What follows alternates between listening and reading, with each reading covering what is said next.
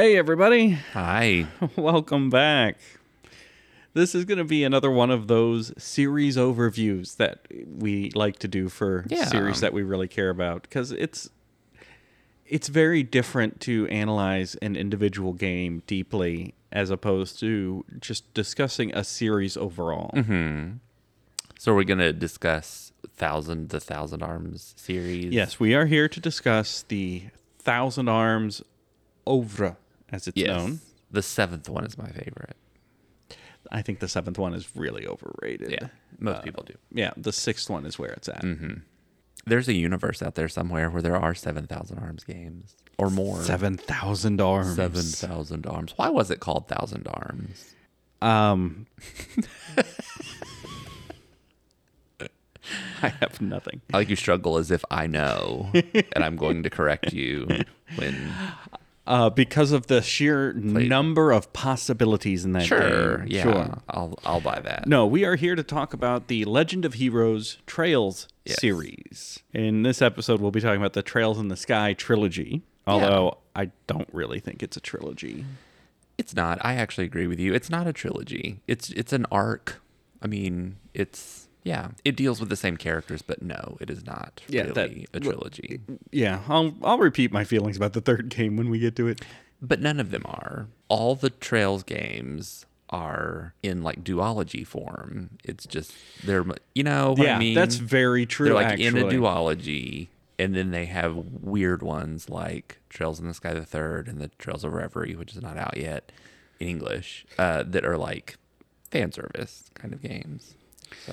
So we first played Trails in the Sky a couple years ago for Home on the RNG because Russ was really excited about it. Well, I played it in 2011 when the first Trails in the Sky was localized for the first time on the PSP and loved it. Yeah. Loved it. And I was very hesitant because he loved it so much. I was like, oh, God, this is going to be awful.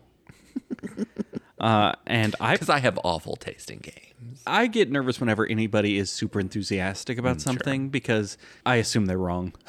I just assume they're wrong and that they have horrible taste. So we played the first one and I thought it was fine because it turns out I played it wrong. You did play it wrong. Yeah. I played it wrong. I played it like a JRPG. You just talk to all the NPCs once, you run around, do your missions, and then the story ends. The Trails universe is so dense with lore and characters and events. Every NPC is really living their own story. Yeah. And anytime that time advances, for the maximum experience, you have to talk to every NPC in the world again. You didn't know that you had to talk to Mr. Rhinan's mother, Bloom, every single time you advanced the story as she sought a wife for him and harassed all of the women of the town of Rolent. See, I didn't get that story at all. About marrying her son. And then she ended up actually going on a trip around the country to look for a wife. And you would know that if you talked to her every single time you saw her. And that's just one example. All of the characters have these rich, complex lives that are going on while you're busy trying to save the world or whatever. That's what drew me to the series. That's what made it among my favorite series. It is the most lived-in world that I have experienced in literally any video game I've ever played. And there's also like hidden quests that you only get if you talk to everybody all the time. There's hidden items that you can collect. There's a lot in this game for completionists who want to explore every nook and cranny of a game. If Final Fantasy XIII was just running in a straight line, which it was, yes, then Trails is the exact opposite of that. Yes, because you run in a circle. And you have to talk to people over and over and over and over. If Final Fantasy XIII had no NPCs, this has literally hundreds of them. Although you're very right that it's just the series is a series of duologies, right? So Trails in the Sky 1 introduces you to this world via Estelle and Joshua, who are teenagers. They are adopted siblings who are secretly in love with each other, which is a trope I hate, and I'm just going to set that to the side for now. I'm okay with it in this situation because... I'm rarely okay with it. Well, I mean, I'm an only child, so I don't have real life. I mean, I assume I wouldn't be attracted to my brother if I had one. But anyway, they met. So here's why I'm okay with it in this one, is because they met when they were like 12. So they were like in puberty already. what I am not okay with, and I know this is jumping ahead, is that I'm not okay in Trails of Cold Steel with Elise being in love with her brother Reen, or her adoptive brother Reen, because they've been siblings since they were literally toddlers. Yep. They, like, it's one thing if this person shows up in your life when you're, like, in your puberty and having, like, your sexual awakening or whatever. And it's another thing if they're in your life from the time that you are, like, a literal baby. I would assume that is true. That is my defense of Estelle and Joshua, because I do like them as a couple. They work okay as a couple. You just got to kind of gloss over that whole sibling thing. Although other characters even pointed out that's a little strange. Yeah, that's because true. Wait a minute, you're dating, but you have the same dad. What? Yeah.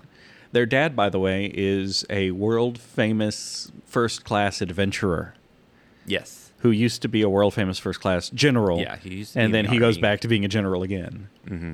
The other thing, just to bring up, that I like about Estelle and Joshua is how they display the opposite gender's characteristics. Estelle is the more masculine character, who is very athletic, and she uses a bow staff, and she likes sneakers, and she likes collecting bugs, and she likes fishing, and she's the masculine one. And then Joshua is, like, timid and reserved and plays the harmonica and reads, and he has all the feminine characteristics. And I like famous feminine instrument, the harmonica. The harmonica, yes.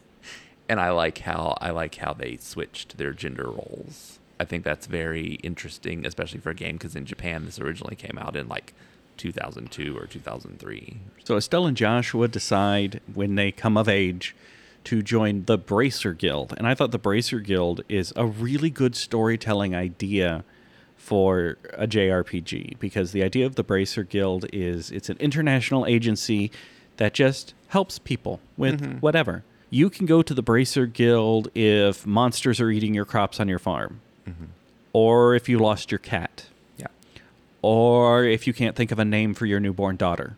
Yeah, they're just helpers. Or if a caravan needs an escort. I mean, or I need a recipe for apple pie. Like, the Bracers do anything. There should be an app for that. There is. It's the Bracer Guild. That's true. It's a really interesting mechanic. It's a great way to explain why you do all of the weird sub-quests and optional quests that are in a lot of JRPGs.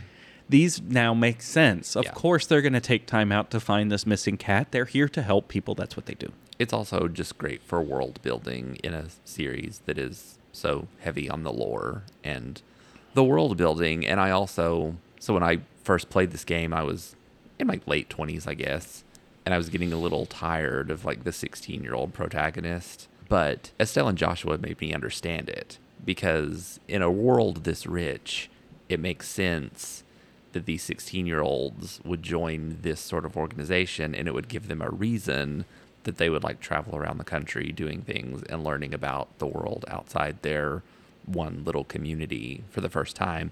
And it made me understand why a lot of these games have, like, a teen protagonist. Because if you were playing as Cassius, despite their dad, despite what a cool character he is, he already knows all about the world. He's like 40-something, and he's been a general, and he already knows everything. But Estelle and Joshua are learning everything for the first time, and they have a good excuse to, being the Bracer Guild.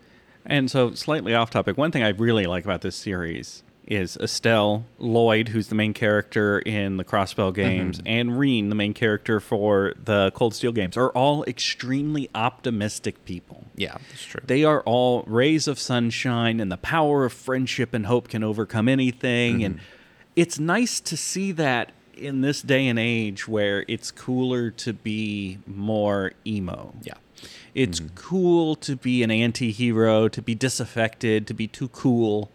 Instead, Estelle's just running around like, yeah, of course I'm going to help everybody. We can do this. Estelle's so happy. She's such a ball of sunshine. Her last name is Bright. Very on the nose. Yeah, but so is Joshua, and he's struggling with an inner darkness. That's not his original harmonica last name. His harmonica of darkness. He does have a harmonica of darkness. So, as part of joining the Bracer Guild, they're required to go to all of the regions of their little country of Liberl, which is set up like a circle around a central lake. So you run around in the circle. You go to each. Not ominous at all. No. You go to each region, and in each region, there's lots of little quests to do, and then there's the bigger overarching story that kind of connects all the regions because things are going on. There's terrorism happening. Yes, and in each region, you get a new set of characters to meet. And there are some fun characters in this. I like Tita. I like Tita, too. Tita's a little 12-year-old mechanic genius. And her weapon that she's carrying around is a giant F-off bazooka. Yeah. She's like a 12-year-old with a rocket launcher. It's just it's a massive cannon. We're not going to talk too much about the combat because we talk about the combat in the actual reviews. Yeah. But these games aren't about the combat. But the combat is grid-based and strategic, and I picked Tita as much as I could because she offered a area of effect range attack, which really lets you mess around with strategies more. That's very true. But I do end up actually just liking the character. I like her a lot. I like in the second game, it'll always stand out to me. She goes to the hot springs town to repair the generator that makes the water hot. And she sings a little song saying, "I'm going to fix it." And I think it's very, very cute. Then we have Not Cloud. Yeah, we have Not Cloud. But I like Not Cloud. Agate. Yep. Olivier. Yeah, Olivier. Or Olivert. Well, Prince Olivert. It's Prince Olivert. But he's traveling as Olivier. Alias is Olivier. Yeah. Who's a bard with a handgun. Finally, a useful bard. Right. I enjoyed having him in the party as well. They're all good. I like all the characters. Scheherazade with her whip and fortune telling. Yep. Okay. She's the big sister, the big sexy sister character. And she can drink so much alcohol. Yes. And then there's a hawk that kind of flies around. I don't remember there being a character attached to the hawk.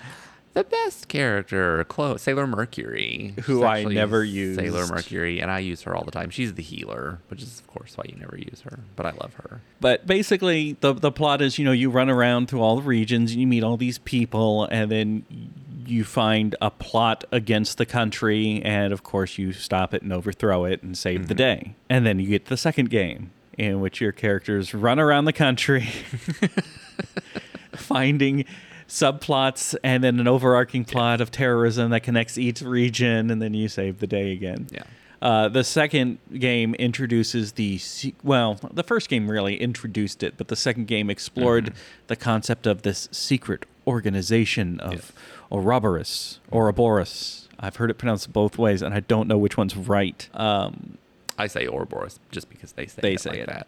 But Red Dwarf says Ouroboros. Yeah, they're probably both fine. I say caramel. Dancing? Yeah. Okay. So the second game is meeting all the same characters again. They added a couple extra ones. They did. Father Kevin. But it really is... God, Father Kevin... I have some issues with Father Kevin in that one because he's in his 20s hitting on the 16-year-old pretty hard. Yeah. And he's a priest. I think it's put on. Although he is an adventure priest. He's he's a priest like Indiana Jones is an archaeologist. Exactly. I would be into church if it was like the Septian Church in the Trails games, and I could be an Indiana Jones priest. Yeah. So yeah, they introduced a lot more characters, and you're not... In the first game, you were really limited to, in each region, you get that region's characters, and you don't really get to pick your party till the end. In the second one, it opens up pretty quick, and you can start using the characters that you were comfortable with. And it really is, it's a continuation and a climax to the story that was started in the first one, which is why we said it's like a duology, because then you come to this third game, and it's like the appendix of the first, of the Trails in the Sky. What the third game really feels like, and I said this in the review, it feels like a DLC dungeon that after you beat the second game, like 6 months later, the company announced a big DLC package. And for like $30, you get an add-on dungeon that lets you explore the background of some of the characters. Right. That's what 3 feels like. Yeah, that's true. It's the shortest of the Trails game. It all takes place in a single dungeon. Admittedly, it's a massive dungeon that has, a whole bunch of mystical stuff on different layers going on, but it's still a dungeon. There aren't a lot of NPCs to run around and talk to in between each moment. True. There are no towns, really. There are segments of the dungeon that are like towns because you're visiting your own past, but you don't get to just go back to them. Right. I liked it because... I mean, I think I like 3 because it cemented how much lore and world building and character building they were going to do in these games. The fact that they created a whole game that's just revisiting the pasts and the memories of its huge cast. I mean, there's like 15 or 16 playable characters. Yeah, it's big. And the fact that they're putting that much backstory into everybody, I really liked it. I do agree with you that it's not my favorite. It doesn't feel like a full game. It doesn't. On its own. Yeah. And it's sad because it starts out with Kevin, and I'm like, okay, this could go anywhere because Kevin is the action priest who finds dangerous artifacts and, puts them in a box in a warehouse somewhere. He is the Indiana Jones of priests. And it's like, okay, cool. He's found this cool artifact, and he's sucked into a dungeon where they all explore each other's memories. Okay. Yeah. That's the true. Whole game. I could see that being disappointing. Yeah. Although what's interesting is there's all sorts of mini games and everything hidden in the third game. One of them, there's a mystical door that you go through and you can play blackjack. Yeah.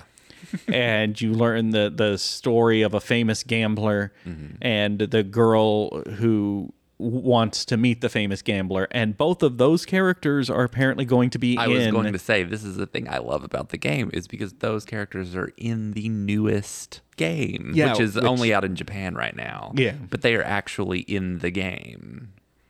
And besides the gambling game in Sky 3, there are 2 books, because every game you have to find the hidden books, a series of books, chapters of a book, and you read these stories, and there are 2 books that their names are Jack and Hallie, and there were 2 books that were about these characters, and then all of a sudden, literally 11 games later, now they're showing characters up in person, and they're actual characters in the new game. So, the Trails in the Sky series takes place in the tiny country of Liberl. Always something's up if your country is a circle. If your country, there's always something in the middle of that circle. Something in the middle of the circle, especially if there's 4 towers sitting at each of the cardinal directions of your circular country. Yeah, at that point, you need to move to another country. Yeah. You should know something's up. Maybe an empire. Those are always good. Right. Empires are never evil. Nope. So yeah, that's really the first 3 games is a duology and a DLC dungeon. And I'm not saying don't play the DLC dungeon. I'm just saying I got into it expecting I was going to have another experience like I'd had so far with these big games with rich NPCs and so much story. And instead, it was learning memories and backstory about already existing characters, which was interesting. It gave more depth to the characters, but it's not the experience I went in expecting. That said, I really enjoyed the in-boss sequence. So that was fun because it split up your party members to attack the final dungeon in 3 different 16 groups. 16 characters. Yeah, so you 4 make different 4 groups, different groups. And luckily, the Trail series has a really nice leveling mechanic where the level differential between you and the enemies determines how much XP you get. As long as I made sure to have 1 or 2 characters that I used a lot in each party, the rest of the characters leveled up to a good level in 2 or 3 combats. Very, very quickly. So, which is nice. If you're going to let me pick my own characters, I'm just going to usually pick 4 characters, and those are my characters for the whole game. Then you want me to use everybody. Well, at least you gave me a way to do that. Thank you. Exactly. What else do we have to say about the Trails in the Sky series? It's great because it started my love of a great series overall. There are 11 games. There are 11 games in the series now. And now we've addressed 3 of them. Right. So in next month's side quest, we will address the Crossbell duology. Yes. So my favorite. Yes. Actually, kind of mine. I'm not sure. Cold Steel I liked a lot. We'll talk about that. I have new feelings about Cold Steel. Okay. So we will see you guys next time. Thank you for listening. Ciao.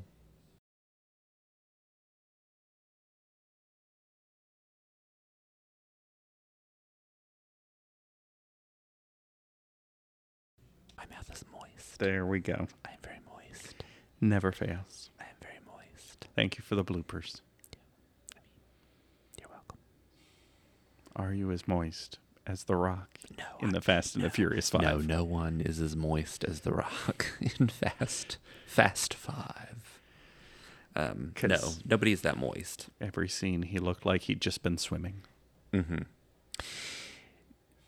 Did they have somebody off set who just dumped a bucket of water on his head before every scene? I think it was Vin Diesel. It probably was. He's like, I need The Rock to appear to have a perspiration issue. He needs to look wetter. I need to look drier. Make it happen. Yeah. Vin Diesel is not a good actor. Please don't hate us, Vin Diesel. I Am Groot is the most he has ever shown emotion. I feel like we're spending a lot of this podcast talking about Vin Diesel now. He has ever played, yes. Yeah, we are, because I have a lot of feelings about Fast and the Furious. You've only seen 2 of the movies. And that was enough to give me a lot of feelings. I've seen 5 of them now. Yeah, I'm sorry. Me too. I'm sorry. I can't wait to see who Shaw is. Jason Statham. Yeah, but I mean, what role does he play in this very complex, lore-heavy, complex cinematic universe? Only time will tell.